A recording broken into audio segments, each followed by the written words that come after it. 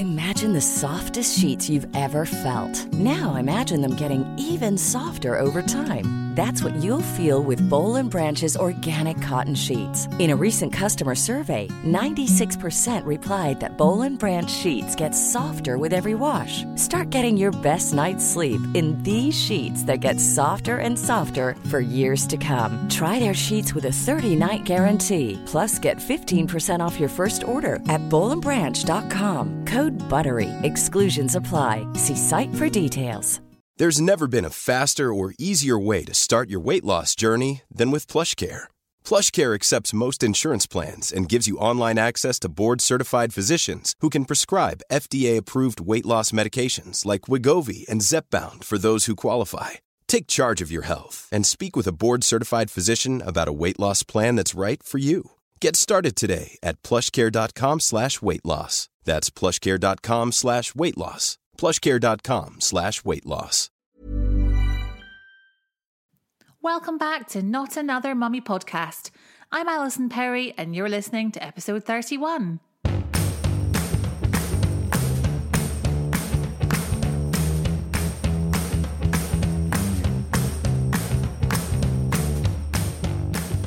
Today my guest on the podcast is Anya Hayes, author of The Supermum Myth and mum of two. Anya is a great person to follow on social media, where she talks lots about mental health and maternal well-being.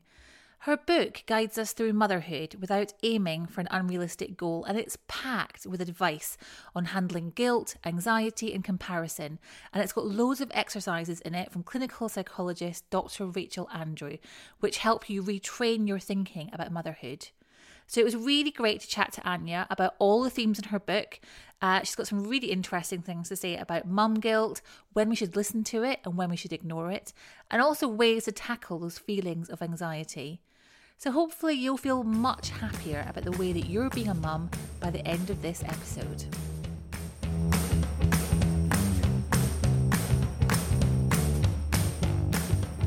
So I'm here with Anya. Welcome. Hello. So you're a mum of two, a parenting author and a Pilates teacher. Yes.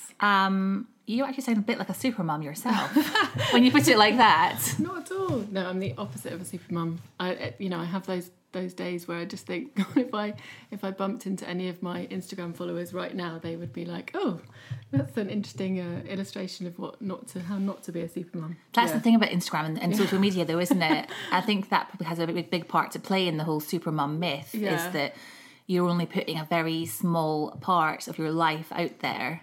Yeah, and it's so true. And even even if you're not particularly presenting perfect life, I think it's still, you don't really want anyone to catch you when you're shouting at your toddler for lying on the floor in the supermarket or not being able to deal with some sort of grump about snacks. Yeah, I do. I think maybe like 3 or 4 times I've had somebody come up to me and like on the street and they recognise me from my blog or whatever, and so I'm kind of aware. I mean, it's literally happened like 3 or 4 times. Yeah. But sometimes if I am having like, on Saturday, went out with my little girl and she was just in a real grump and she was refusing to do anything, and it was just like, this is no fun. And I was thinking, if anyone sees us, they'll just think that my whole life is a lie because I'm this miserable, grumpy person. Although I love that picture of Kate Middleton when she's talking to one of her children, yes, like in front of millions of people in the world. She's like, "Don't have a tantrum now. We got you."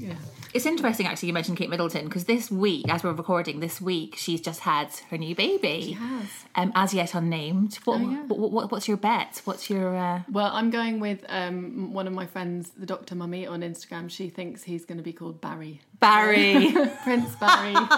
Wouldn't that be amazing? We're going to go with Bazza. Oh, or something, Barry or Gary or... Bob. Yeah. Has there been a Bob in the royal family? I don't know. Something really kind of Trevor, maybe Prince Trevor. That'd be amazing. My little girl, because I'm currently 11 weeks pregnant, my little girl, if it's a boy, wants to call him Darren. Oh. Which I thought was cool. There aren't enough Darrens anymore. I think we need to bring back the 80s names. Exactly. Kevin. Michelle. Absolutely. Yeah. Brilliant. But yeah, no, there's been a lot of debate this week, hasn't there, about the whole her coming out onto the steps, wearing her beautiful red dress. Yeah. Is it giving a bad? Is it kind of giving an unrealistic idea of what you are like 7 hours after giving birth? 7 hours, I know. What's your take on all that? I think it's such a complex issue because if it had been 6 years ago, I would have still been in the throes of sort of birth trauma, feeling things like this were a real trigger for me. So I felt like I didn't really do birth very well. I thought I had a crash cesarean, ended up not even, 8 hours after I'd given birth, I hadn't even held my baby because we were both too sick. So for me, seeing that image would have felt like a smack in the face. Whereas now it's sort of with the sort of benefit of distance of time and sort of being able to process a few things and understand my birth trauma and what happened a bit more, I can look at it slightly more objectively and think that is amazing that she can have such a brilliant experience. Clearly, obviously being wheeled out in kind of, she looked like she was going to a wedding rather than just had a baby. She looked better than incredible. I think she looked better than I looked on my wedding day. Well, that's the thing. And, but hopefully we all know the background. She's got a hairdresser there. She's got, I feel a bit sorry for her that she has to be in front of the eyes of the world 6 hours after having a baby. But there's something really wonderful about the fact that you can celebrate that birth can be like that. Yeah. And I think the trouble is, the backlash has been, she's not showing a realistic view of birth, but that is her normal. That's her reality. So she obviously, amazing. She's being able to give birth swiftly and, in inverted commas, easily 3 times. That's not a lot of women's experience. And I think the trouble is, it is such a, birth is such a trigger for emotions and anxiety and guilt and failure feelings. And that's why it's been such a, there's been such a kind of fury on social media about it and in the news. So I just think she's amazing, wonderful, good on her. I hope she's in her PJs and on the sofa. And, I bet she is.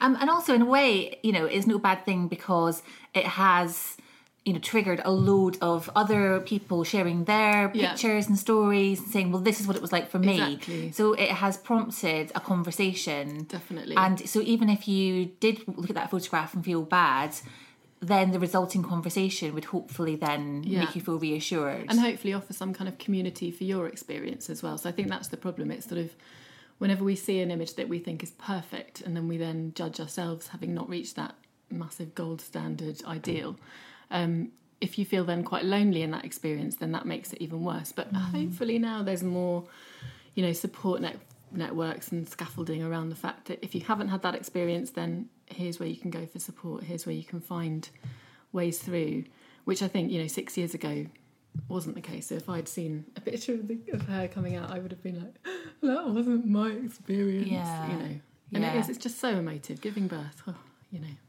Everyone has a different experience. Yeah. And also, to be fair to Kate, she hasn't had a bed of roses pregnancy. Each time she had, is it hyperemus? How do you pronounce that? Gravidarum. Hyperemus gravidarium? Yeah. I don't know. One of those things you see written down a lot, but I don't hear people saying it. I just say really bad morning sickness. Yeah.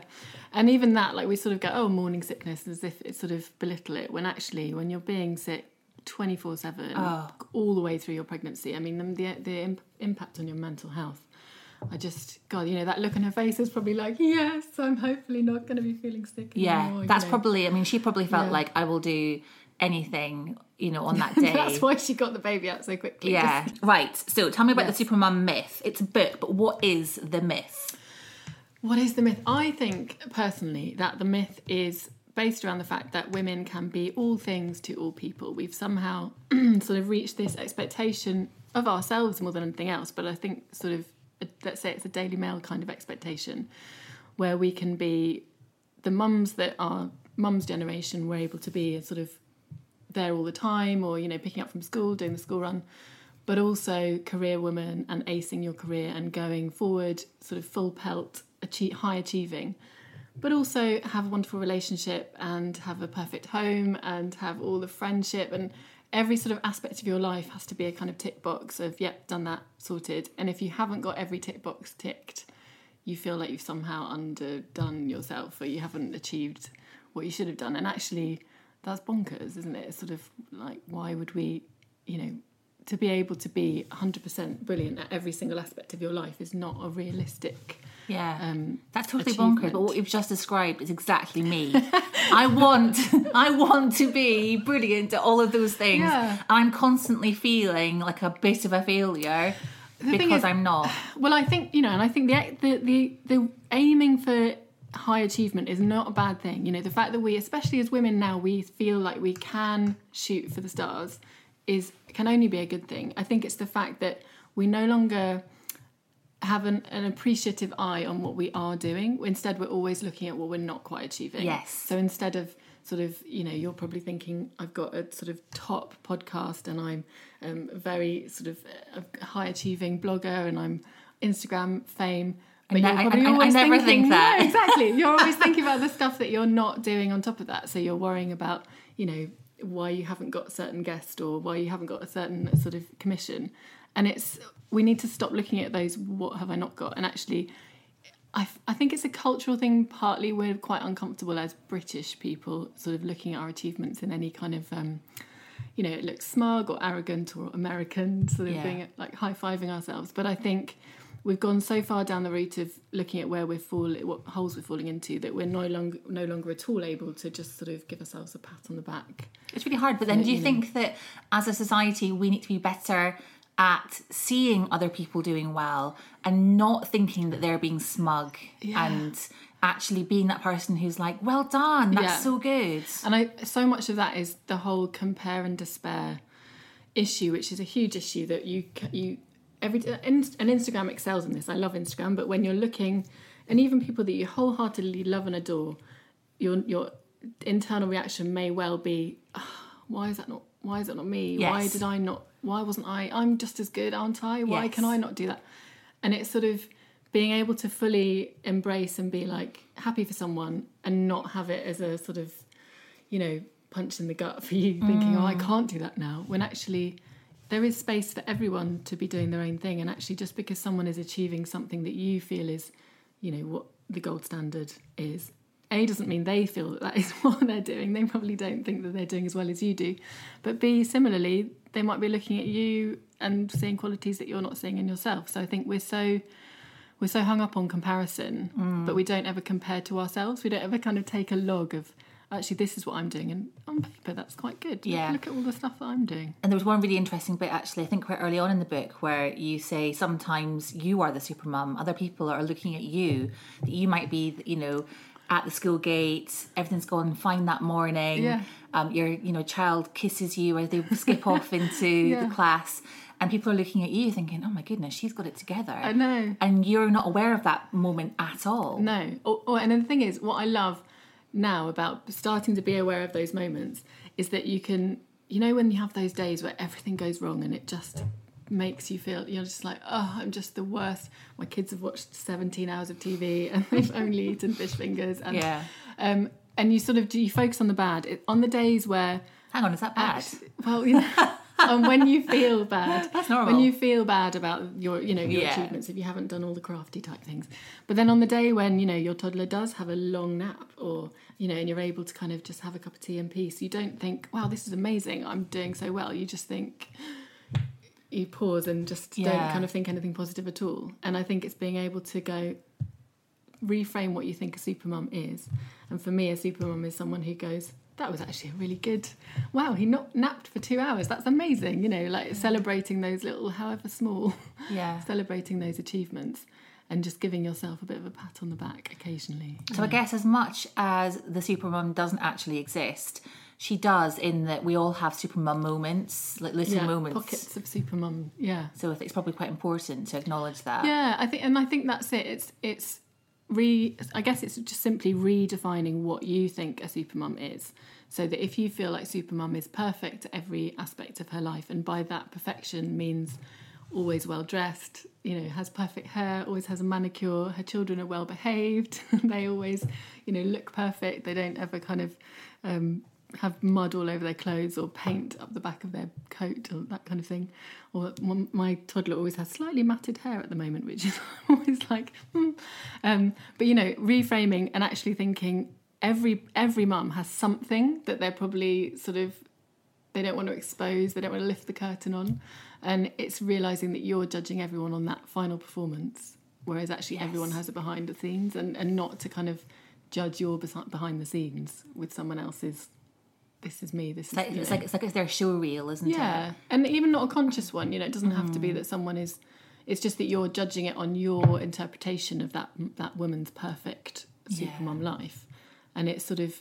I just think, I mean, there are days where, you know, when you do have that. When you do a bit of work and you still manage to spend a little time in the park. You know, like yesterday I went to the park with my 3-year-old, and I mean, this is really low baseline supermumdom, but I made a promise to myself I wasn't going to take out my phone all day.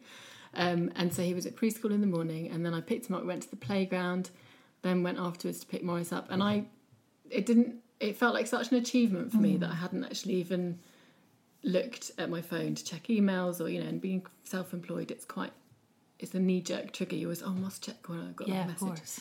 And so when I got home, I decided to just think, well, that was a really good day. I've actually done really well today. That's so nice. And that for me was a supermum achievement because, like, you know, I would have felt bad about myself had I taken out my phone in the park. And it's all about learning those things that make you feel bad about yourself and working out, okay, well, why do I need to feel bad? Why can't I just sort of, you know, sidestep the bad feeling, work out if I can change something and feel good about it, or... Yeah, you're in control. You know, It's funny you say that, because I did that once. I did that. I left my phone at home a few months ago. I was just... I think for me it was more that I just felt like I was having quite a lot of negative feelings whenever I went onto social media. Yeah. And I thought, do you know what? We were going out to a national trust, and I was like, I'm going to leave my phone at home. Don't need it. It was a Saturday, so there was no work emails coming in. Left it at home. And then later on that evening, I got a DM on Instagram from someone saying, oh, I saw you in the National Trust cafe, and I really noticed that you weren't on your phone when your husband and daughter went to get food. And it really inspired me, and it really made me think that I'm just constantly taking my phone out. Yeah. And it was lovely, but also I felt like a bit of a fraud, because I felt like normally I would have been like whipping my phone out and checking Instagram and looking at Facebook. Yeah. And I think that's the thing, though, because I think increasingly I've been noticing mums, and it tends to be mums, you know, just that I have seen. I'm not saying dads don't do it, with their kids in the park, and they are just sort of on their phone. And I realised, I was like, oh, that doesn't... If I was the kid, I'd be a little bit conscious that my mum was just like looking at a screen and not at me. And so that's always made me a bit uncomfortable, that actually I don't want Freddie, particularly Freddie, because I sort of spend more time during the day with him. He's my 3-year-old. I don't want him to always feel like I've got something in the palm of my hand which is blocking my eye contact with him, you know, that's more important than him. Yeah. And also it was like I don't want my daughter to think that that's just normal. Yeah. As she grows up, she should always have a device in her hand. Yeah. Because that's not a great habit to be teaching. And that's the thing, sort of our generation, I guess, the last generation where it isn't normal. Well, you know, like, you know, we remember when mobile phones came, you know, like... I don't. I'm obviously much younger than you. Well, you are. But, you know, that kind of feeling of, like, having to make an arrangement with someone and then stick to it forever. Like, you know, that just doesn't exist anymore. But it is that sort of literally having something glued to the palm of your hand. We know, you know, we didn't have that when we were teenagers. And now teenagers really do have that everywhere. And I think that's what I wanted to sort of celebrate for myself, because I just realised that was me, you know. I realised that Freddie was always, like, once, you know, he went up to grab my hand and I was holding my phone in my hand. I was like, oh, that's really rubbish, you know. So I put my phone in my pocket, and so that's a big supermum fall down for me at the moment. That's my kind of, it's trying to what I found about the supermum myth is that feeling of being really lonely. When I was writing, I was drawing from my own experience of first time around, particularly when I felt really kind of isolated. And I think social media has really tapped into that isolation and created a community in a wonderful way. But at the same time, that side of things, you realise isn't real and human interaction. Yeah. So it's kind of, you have to be able to kind of notice when you're relying on it rather than relying on creating actual human interaction. Yeah, it's definitely a double-edged sword, isn't it? So why do you think that the supermum myth even exists? Why do you think so many of us are trying to do it all, be it all, comparing ourselves to everyone else? I think it's a really complex issue about kind of our generation, feminism. You know, we're coming out of the kind of all the opportunities that feminism brought for us in the 70s and continues. We still need to strive for equality. But the trouble is we are striving for equality and sort of parity in the workplace, but we're still holding on to kind of women's stuff, the women's domain at home, generally speaking. I mean, I know it's changing in a lot of households, but certainly not in a lot of households as well. So there is everyday sexism still. Sexism is still a massive thing in the world. And I think the trouble is, therefore, there's two opposing things at play. We need to be this kind of high-achieving, but also high-achieving as a mother, perfect mother. I'm doing everything for my child. I'm looking after their emotional development. I'm also looking after their crafting needs by making stuff out of, toilet rolls and old pieces of wood. I've just never been able to do the crafty thing. No, me neither. And I'm also, being able to, in those same 24 hours in the day, being able to be a very successful career person and look after my home in the perfect way that I want it to be looked after. We're not kind of relinquishing the control of the home aspect of it. It's crazy, isn't it? And even I watched an advert on the TV the other day, which is a really, really patronising advert towards dads, where this woman was following her husband around going, oh, well, what an idiot, because he kept spilling stuff or not being able to open things in the fridge and just making out this man to be a complete dunce. And I was like, this is not helping anyone. We're trying to say that, we want equality, and yet we're still treating men as if they can't or shouldn't be able to deal with doing housework. Yeah. And it's like, until there's some kind of acknowledgement that women don't necessarily do it the best way, in inverted commas, then maybe there's a way that we need to... I mean, an example of that is things like, when shared parental leave and stuff. I can't think of a single mum who hasn't talked about their husband looking after the children without some element of, oh, God, he's going to forget the wipes. Or, I know he's going to do that. He won't pack the bag properly, and I know it won't be perfect. And it's like, well, you need to be able to let go of that control and that definition of perfect. Otherwise, you're just you're holding on to all these plates, let alone spinning them. You're just clinging onto them and they're just going to clatter onto the floor. So that's it. I think the supermum thing has just come in this sort of, we hold on to the mum's jobs type thing. We're not willing to let those go, and yet we also need to still be the best in the other sides of our life. How do we sort this though? Because this is something that I think about all the time. Because in my household, we try and do things 50-50. Yeah. I definitely do a lot of the mum jobs, but then I work from home, so it makes sense for me to do it that way. Yeah. But I do wonder, it's almost like what order, what are the catalysts that need to happen? Is it that as women, we need to just relinquish that control first? Or do we need the men to step up and take it? Yeah. And do we need to put pressure on advertisers or, TV producers because was it I've had a mind blank. Is it Motherland? Yes. Okay.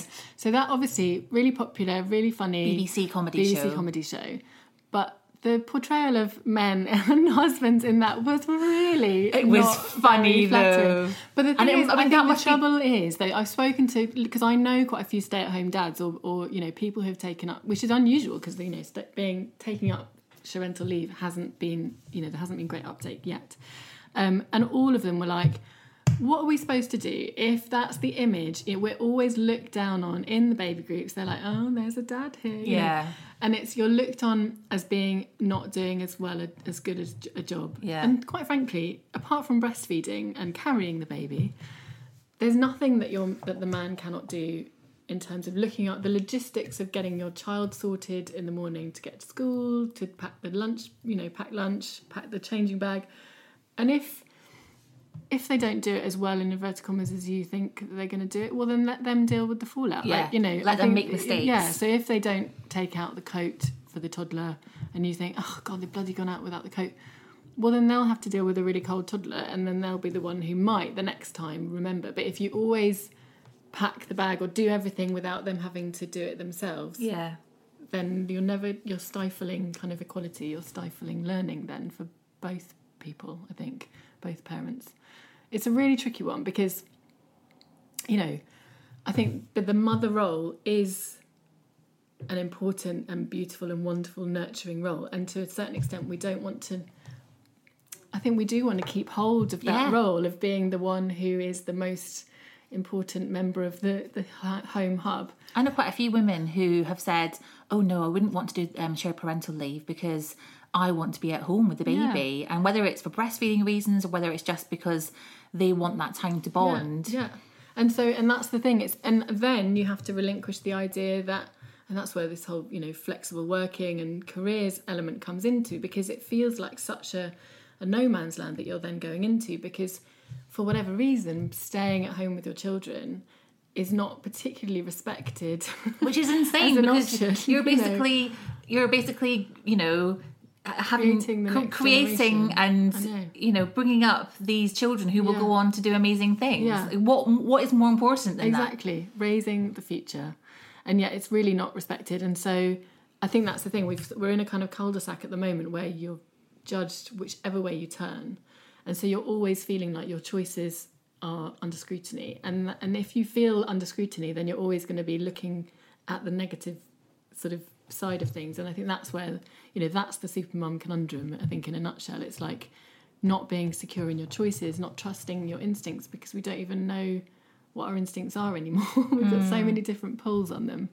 And I think it comes from the society sort of umbrella of what makes a good mother, and what is a good mother? To be, all I want to be is a good mother. And it's like, well, there are so many different definitions of that you have to make it more bespoke for you and think more about what works for you and your family. And if that is that you're going to stay at home and you've previously been a career woman, then that has a whole load of emotional, impact on mental health impact, because suddenly you're kind of stepping back into the 50s, it feels like, because you're now your partner is the breadwinner. And also it's financially hard, if you come from two parents who work full time to suddenly having to cobble together a career around your children, or it's just really hard. So there's no perfect solution, I don't think. Absolutely. And in the book you talk about anxiety and guilt as being two big emotions that mum had to deal with.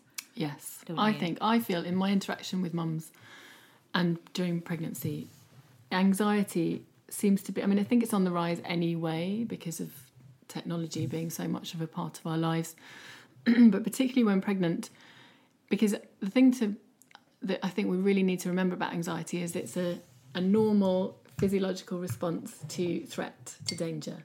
So, thousands and thousands of years ago, if you were walking along and you heard a rustle in the bushes, that rustle in the bushes probably meant something might harm you or eat you. And so you run from that danger. The trouble is now we have exactly the same physiological response to what we perceive as being a threat. But the threat is likely to be feeling like you're not popular on social media, or feeling like you've got a work meeting, or you have to leave work at 5 to pick up your child, and suddenly your boss says, can I reschedule the meeting till 4:30? And those kind of responses, we're always on this heightened fight or flight mode for dealing with our everyday life. And I think the trouble is, we haven't learnt strategies for dealing with it as a physiological response, so as a body response, anxiety. And if we don't notice that actually you need to overturn it in your body, you just live permanently in this wired mode. It's kind of like, I always equate it to, if you look in a kind of David Attenborough documentary at zebras grazing on the grasslands, and you can see they're all fine, and then they suddenly think there might be a lion, and they all kind of look up and are twitchy, and then they start grazing again. Oh, it's fine, there's no lion. And then they look up and they're really twitchy. And I think as mums, we're constantly that grazing zebra, because we're like, he might have a meltdown if I don't do that, and oh god, there's no nap today, oh, I have to rearrange that, and oh, when's World Book Day? And you're kind of seeing all these things that you have to fight fires about as threats to your daily existence. And I think that the one thing that none of us do is breathe deeply and take a moment to just step into rest and digest mode, which is the essential counteracting to fight or flight. But we just don't. We live permanently in fight or flight, which means that we're constantly seeing more danger than there is. And quite often being in that mode can then hinder how you are coping with things. Yes, because, you then start avoiding things that you think are threatening or dangerous, or you just, you assume, it's like a kind of self-perpetual negative spiral. So the worse you feel, the worse you react to things, or and it's being able to catch that negative spiral and go back in the positive way. And with anxiety, more than anything else, it's your physical response to it that you need to catch first. So if you start feeling like your prevailing negative, or your prevailing internal dialogue is negative or anxious, or as in seeking kind of threatening things that might happen, and that might be, I've got 72 emails I need to, and I don't know if I can do that because I have to pick up my son at 11 o'clock. All of that kind of thing you can catch and stop by just taking a lovely deep breath in and then releasing a longer exhalation. So it sounds so obvious and so simple that people don't do it, but we realise that actually this is the most healing and soothing tool that we have. And you're breathing anyway. It's not like you have to kind of pay extra or, go somewhere special. And just, so I say to all of my mums and pregnant ladies who are experiencing any kind of anxiety, check in with your breath at least once a day, because we tend to breathe quite shallowly right up here in the, and that shallow breathing is fight or flight so that you can run away from the saber-toothed tiger. It's like, I need to go. And it's not, because you're in fight or flight, you're not sending circulation to your gut. So you might be feeling butterflies in your tummy all the time. You might be sort of having constipation or kind of other bowel issues. You're not feeling rested and soothed. As soon as you take that lovely deep breath in, so literally kind of sending the breath deep into the lungs, you trigger the nerve called the vagus nerve, which literally it's called the wandering nerve. It travels all the way around your body. It's kind of like switching the lights off in your house at the end of the day, because it kind of sends a message to all of your parts of your body that, okay, now I can rest. I don't need to run away from the saber-toothed tiger. I can actually soothe and soften.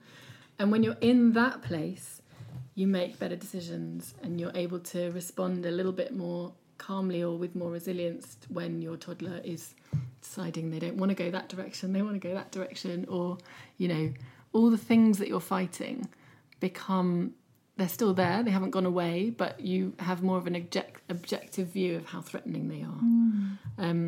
And I think that's the problem, especially because, as you say, we scroll so much as a distraction for those feelings. So if you're feeling a bit anxious or angsty, chances are you turn to your phone and you start just kind of feeding your anxiety, but without really realising it. So you just think, well, I'm not going to actually approach the feelings I'm having in my head. Instead, I'm going to distract them by this lovely device I have. But it's kind of like pushing a beach ball underwater, because it's going to come back up again in other forms. So it'll come back up in insomnia, not being able to sleep, that in itself, if you're not sleeping as a mum, feeds fight or flight mode. And it all comes back to just, however awkward or however uncomfortable it feels, putting the phone down, coming into the space of your body and just going, right, okay, I just need to take a deep breath. And then if you do that, you just physically feel so much better. And it means, everything seems, it's like kind of coming out through choppy seas and everything's a little bit calmer, just being able to have slightly more of a reflective response as opposed to an emotional charged response. Yeah. It just breaks the charge a little bit. That's brilliant. Planning for your next trip? Elevate your travel style with Quince. Quince has all the jet-setting essentials you'll want for your next getaway, like European linen, premium luggage options, buttery soft Italian leather bags, and so much more. And is all priced at 50 to 80% less than similar brands. Plus, Quince only works with factories that use safe and ethical manufacturing practices. Pack your bags with high-quality essentials you'll be wearing for vacations to come with Quince. Go to quince.com/pack for free shipping and 365-day returns. Imagine the softest sheets you've ever felt. Now imagine them getting even softer over time. That's what you'll feel with Boll & Branch's organic cotton sheets. In a recent customer survey, 96% replied that Boll & Branch sheets get softer with every wash. Start getting your best night's sleep in these sheets that get softer and softer for years to come. Try their sheets with a 30-night guarantee. Plus, get 15% off your first order at bollandbranch.com. Code BUTTERY. Exclusions apply. See site for details. So that's anxiety, and then guilt was the other big emotion. Yeah, guilt. I mean, guilt. I almost feel like we wear guilt as a badge of honour a little bit. I feel like there's so much, celebration's the wrong word, but so much guilt around. Yeah. That you almost feel guilty if you're not feeling guilty. You know, like, I think if you say, oh, I left my toddler at childcare, and everyone's like, oh, is that how you feel? Is that, oh, are you feeling a bit... And it's like, well, no, I feel great, but oh no, now I feel terrible because I don't feel guilty. Maybe I should be feeling guilty. Yeah, exactly. So I think we seek out guilt in a way. And guilt, okay, so guilt, the origin of guilt, I always sort of talk about how emotions are there as like kind of like an alarm clock, a sort of signal so that you look and see what they're trying to tell you. They're messages like telegrams. So you need to read the telegram. And with guilt, it's always sent to you if you're going against your core beliefs, or you're doing something fundamentally wrong. So you're overturning something that needs to be you need to rectify your wrongdoing. So you know what true guilt is because you know you need to make amends. Whereas mum guilt seems to be a constant low level kind of white noise that we just like have on all the time, or like having 3 different radio stations on all the time and you can't think clearly. And it's sort of being able to organise the reality of the situation. So whether it's, for example, if you're feeling guilty because you've left your baby because you have to go back to work and your baby was crying, that is clearly a guilt-inducing, emotional, difficult situation. So in those situations, you need to look and organise the reality of what you're doing and why you're doing it. So look at why you're going to work. Why did you leave your baby? Well, earning money, a bit of a space for me to go to the toilet on my own, maybe wear lipstick and earrings, and, log all of the things that are positive about the scenario. And then if that makes you feel like you don't need to make amends, then just lose the guilt. Just stop allowing yourself to feel that guilty and stop feeding it by... Because we ruminate quite a lot, don't we? We kind of marinate. We marinate in our guilt. So basically, if the situation isn't something that you're about to change or that you can change, or that actually you don't really want to change, you need to stop feeling guilty about it. Exactly. Just switch it off. It's like a dripping tap. Just stop it. Just stop it. Just stop it. I mean, it's kind of like, it's like wearing a big, thick winter coat inside and feeling really hot and boiling and not thinking, well, actually, I could just take it off. And I appreciate, there are, if you're having, so for example, when I was writing the Supermum Myth, the logistical solution for my childcare was for Freddie to go to a childminder, which was near Morris's school, so I could get 2 full days a week to write. And he just didn't settle. He just didn't like it. And every time I dropped him off, we had to go past Morris's school to go to his childminder. So every time we'd go towards the school, and as soon as we went slightly past, he would just start really crying. It was awful. And for 6 months, it never let up. He just wasn't happy. I knew he was safe and cared for, and although emotionally it was really traumatic for both of us, every single time leaving him, I knew that was the only available option. So I completely did feel guilty because it was a choice of my own to make him go through that. But as soon as I finished writing the book, I took him out and we moved to a different childcare scenario where he was happier. So it was sort of, I do feel like you need to act on guilt whenever you can and give yourself the space to realise you can. These decisions we make, particularly about childcare and work, I feel, always seem very finite. They seem quite, once you've made the decision, it's like, oh, I can't go back on that now. Whereas actually giving yourself the space to say, this is a situation, this is how I'm, reacting, responding to this situation now. I can change it. I do have the power to, we can move childminders, or we can... It's not easy necessarily, but you can act on that guilt. So I kind of was able to frame that guilt in a kind of, this is necessary for the situation. I need to get this book done. I need to get, there is a deadline. And this is how we're dealing with it at the time. So with guilt, it's so complex. I think we need to sort out the guilt that you're just wearing like the heavy coat in a warm room, and the guilt which you really do feel like, actually, maybe I do need to reassemble the puzzles here, the pieces of the puzzle. Maybe I do need to see whether I can work more flexibly. Maybe I need to see what other options there are available, and work out, once you've exhausted all those options, what's the positive, what is the good in that situation, and focus on that. And I think we don't do that enough. We just look at the, the guilty side, and just, I feel really guilty.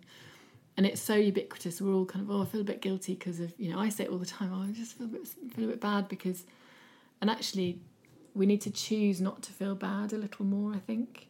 Because I think, again, it goes along with that mum choosing to be a bit of a martyr. So whether that's in the home or, you know, and generally, again, generalisation, but childcare decisions generally fall to the mum at the moment. You know, I don't think I really particularly chatted with Ben, my husband, about which childcare scenario I've ever sort of gone with particularly. I've always been the one who's found the childminder, who's interviewed them or whatever. So it is all, feels like it's all on you, that decision. Whereas actually, if you look at the whole, okay, this is for my family that I'm doing this. This is so that I can work. This is why we're doing this. You know, look at the why. And if you're still feeling like this is a gut feeling, this is not right, then change it. Change it. You know. And do you think that mum guilt is something that has increased over the years? I mean, do you think that our mums suffered from it? I mean, you know, I kind of, you know, I know it's a bit of a stereotype, but when you look back on like the 70s and the 80s and you look at how kids were being brought up, you know, like kids being taken into smoky pubs, just playing around on the street, just with no one anywhere you know, you know, the kind of E-number laden stuff we were given to eat. You know, do you think that there was guilt then, or do you think that it's something that has increased? I think it's a new thing because we have this sort of construct of, and you know, to be fair, some of it is quite right. We now look more as to how we can parent better, and it's more child-centred in terms of like looking after your child's well-being and kind of physical and emotional needs. But I also think that now we're just so much more aware of what we could be doing, and so that also lends itself to guilt about things like whether we're throwing a big enough party for our child's 7th birthday and that kind of thing, you know, like, and looking at, and social media again, but just generally if you go to someone's 3rd birthday party, say, and it's a big superhero party where there's cake and there's also prosecco for the adults and all you can think is, oh blimey, all I did was like some sandwiches and crisps and like, you know, and some cups of tea. You know, and so you kind of just always take things as a judgment on how bad you've been doing. But like we said earlier, you know, we're not able to kind of take at face value, that's what someone else is doing, good on them, that's brilliant. We always go, oh God, I didn't do that shit.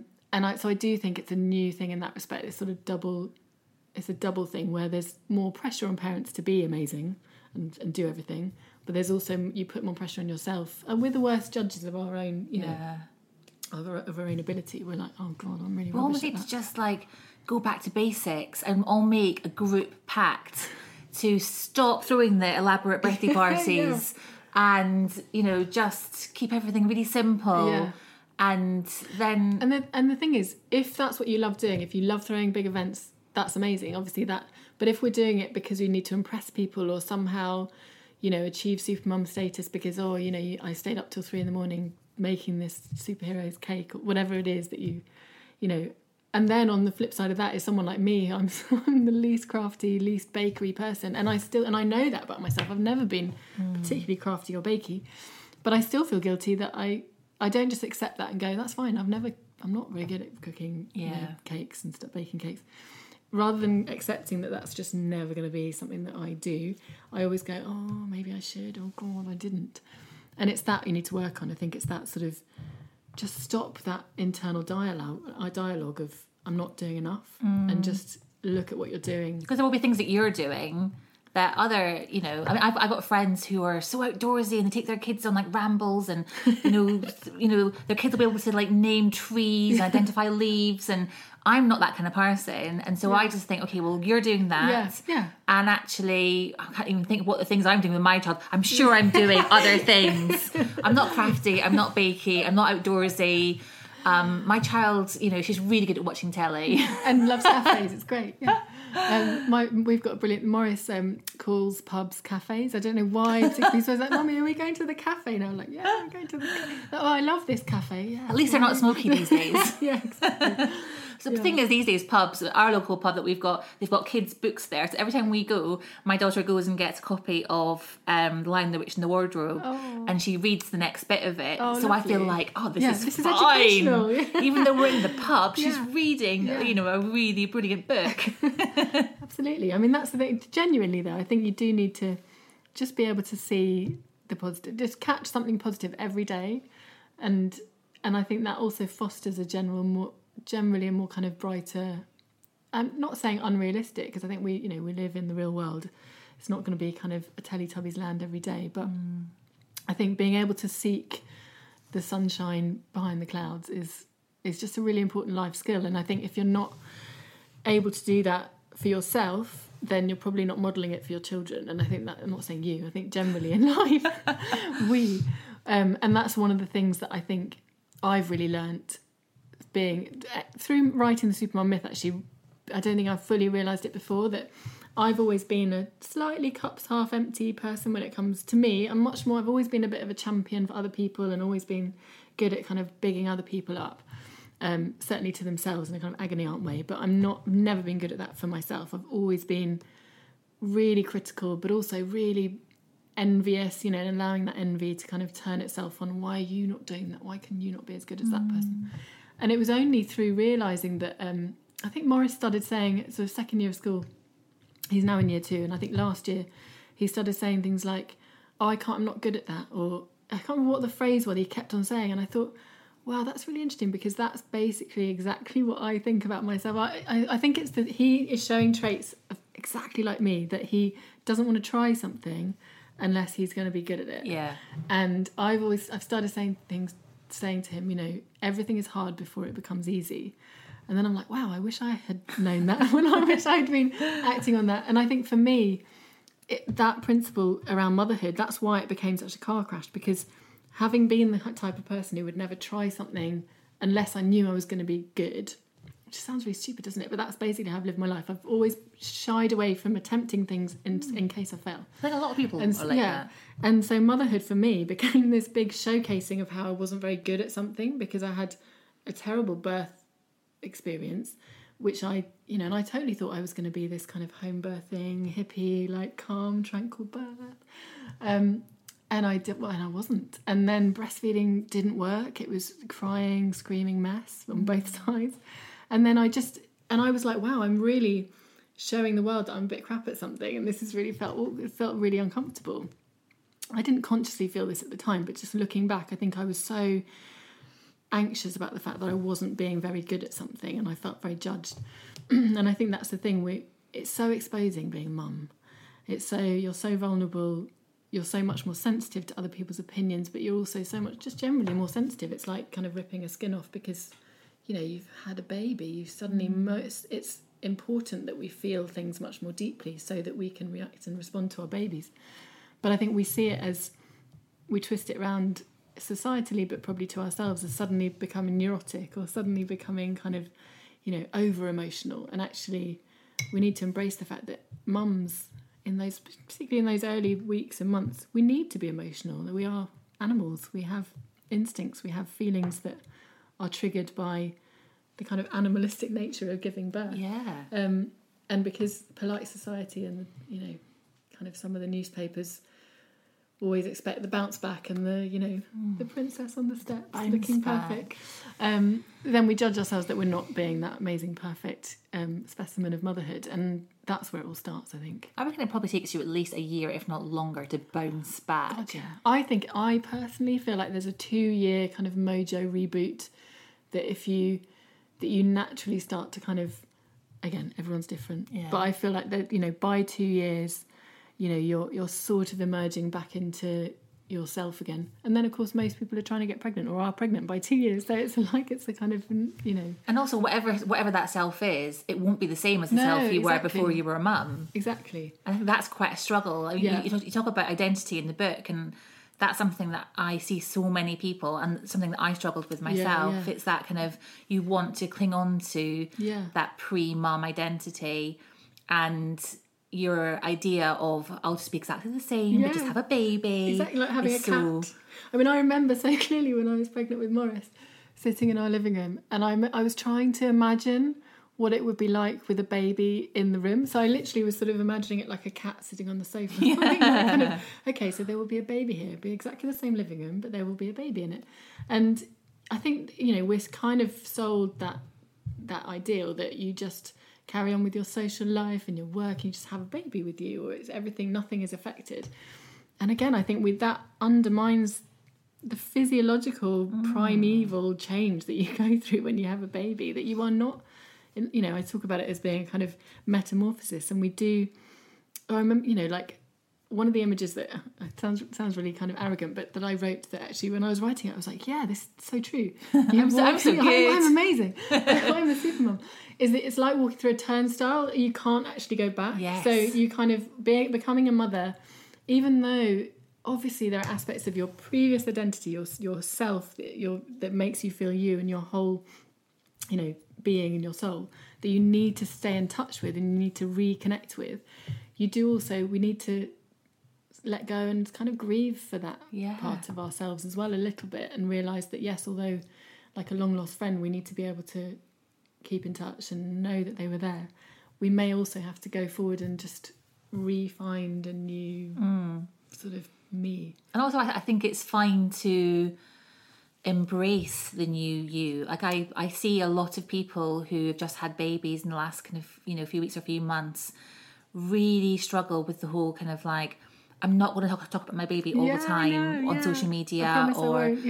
I was listening to a podcast on the way over here, the High Low podcast, and one of the hosts, Pandora Sykes, has just had a baby about 6 weeks ago. Yeah, I love that. She's talking, one of the things they do on the podcast is talk about, you know, media they've been consuming in the last week. So articles they've read, shows they've watched, podcasts they've listened to, and a lot of the stuff that she's consuming at the moment is mum stuff. And she's almost... My baby's only a few weeks 6 old weeks. As well, yeah. So she's very apologetic about this. She's like, I promise you, not everything's going to be mum-led. And it's like, that's okay, because that's who you are now. And that's not a bad thing. Yeah, I think it takes a while to realise that, though. I think I think that back to soon I'll be back to normal feeling lasts forever when you're a mum, you know. Yeah. I remember meeting a friend, I think Morris was about a year old or something, and her baby was about 6 weeks old, and she was like quite kind of wide-eyed and sort of skydive ahead because she'd had a rough time with sleep, and she was like, Anya, when does it get back to normal? Can please tell me, when does it get back to normal? And I was like a year on, still not really getting much sleep. And I was like, well, each normal is a new normal. But I think that's the thing. We're constantly striving for normal. And do you know mumologist Emma Svanberg? And she's amazing. And she said, you know, that the thing is, it's built into our kind of reference framework. So, you know, is it normal that my baby doesn't sleep through the night? Is it normal that I can't put her down? Is it normal that they poo so much? You know, all these, we have this normal kind of neon lights. And so I think we're just constantly striving for things to feel like you're not like battling. Yeah. And the trouble is, you just get used to and get better at the battling. Yeah. Battling is the wrong word. Juggling. Just coping. Yeah. But it is, you know, I think that's the one of the main things is trying to imagine that you'd carry on as life with your life as normal. It's just such a myth. Yeah. It's just not normal. You've got a baby. Everything has changed. Everything has changed. Yeah. It's not going to happen. Okay, Anya, I've got some quick fire questions for you. Okay. I kind of know the answer to this already, I think. Oh. But social media lover or social media detox? I love social media. I know when I need to... I know if I have overwhelming feelings of or self-loathing, I know that's the time I need to just put it down. Yeah, rein it in. Yeah, and I, you know, yeah. So I'm getting better at recognising when I have that initial feeling of whatever it is, some kind of clanging bell of negativity. When I see someone's post, I'm like, right, okay, it's time to just get rid. And actually, then I do delete the app from my phone for a bit and because otherwise I'm like a toddler. I just can't not look at it. It's out terrible. Of sight, out of mind. Okay, we've had some hot weather recently. That was summer. I hope everyone enjoyed it. What's your favourite kids ice cream? I love a Twister. Oh. Wow, I didn't even know I was going to say that. It's like gun to your head, Twister. I think a Twister is my favourite. I'm quite partial to a Fab myself. I've got a Fab in the freezer if you want. Oh, I'm tempted. What's your most embarrassing parenting moment been? Do you know what? I think that I'm fairly unshakable in embarrassment. It's things like, the things I do get embarrassed by is if Morris says something like, if we're on the bus and, you know, someone comes in and he'll go, Mummy, why is that woman so fat? And you're just like, oh, please don't say that. It's really hard though, because other people will have heard that, and then they're listening to what your response is. So that kind of thing I do find a bit troubling. But I've had a couple of boob-related incidents which I haven't been embarrassed by. Like, for example, we were on the beach in Mallorca. We went with all of my husband's family and my sister-in-law's boyfriend. And Freddie was 18 months old and still but still completely boob-obsessed. So that in itself is slightly hippy-dippy sort of... It's not really these days. No, but I was on the beach, and of course Freddie was like, Mummy's in a bikini, boobs are here. So he was... he was on one boob, and I probably didn't even notice, or I clearly didn't even notice when he'd kind of gone to the other, because he used to just go from one side to the other. And I was sitting with, and Chloe's boyfriend Matt was sitting next to me, and basically I just left my boob just out there. Just a boob hanging out. Didn't even notice. And then I was like, I don't even know how long for is on. And I went, oh my God, why didn't you say something? And he was like, oh, never mind. You know, and we felt really awkward. mortified. And I genuinely thought it was funny and that's kind of scared me that I'm no longer embarrassable, because like 10 years ago I would have been like very ashamed if something like that had happened to me, whereas I was like, oh yeah, that's great boobs. though, especially on a beach though, like women are exactly. walking around topless anyway. It's not like we were here. That would have been slightly weird if I'd been on my sofa. down the cafe, the pub, and that had happened maybe. I have done similar on a flight as well though, boobing Freddie to sleep on an all-night flight and then realising that I just left my boob there for the whole of the plane. So that's probably slightly embarrassing. I love that you're not easily embarrassed. That's brilliant. Listen, Anya, thank you very much for being my guest today. Here. It's been so brilliant to talk to you, and I feel like I have got so much out of this chat, so hopefully everyone listening will have too. So thank you. Thanks for having me.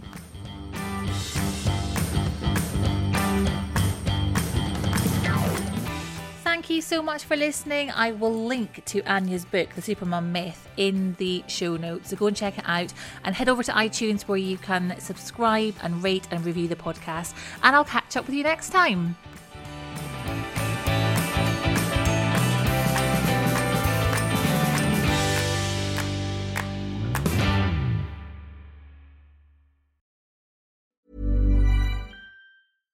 Hi, I'm Daniel, founder of Pretty Litter. Cats and cat owners deserve better than any old-fashioned litter. That's why I teamed up with scientists and veterinarians to create Pretty Litter. Its innovative crystal formula has superior odor control and weighs up to 80% less than clay litter. Pretty Litter even monitors health by changing colors to help detect early signs of potential illness. It's the world's smartest kitty litter. Go to prettylitter.com and use code ACAST for 20% off your first order and a free cat toy. Terms and conditions apply. See site for details. Planning for your next trip? Elevate your travel style with Quince. Quince has all the jet-setting essentials you'll want for your next getaway, like European linen, premium luggage options, buttery soft Italian leather bags, and so much more.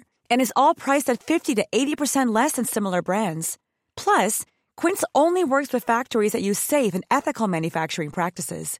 Pack your bags with high-quality essentials you'll be wearing for vacations to come with Quince. Go to quince.com/pack for free shipping and 365-day returns. Hey, it's Paige DeSorbo from Giggly Squad. High quality fashion without the price tag. Say hello to Quince.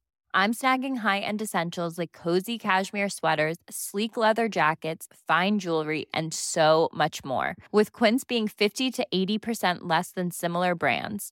And they partner with factories that prioritize safe, ethical, and responsible manufacturing. I love that. Luxury quality within reach. Go to quince.com/style to get free shipping and 365-day returns on your next order. Quince.com/style.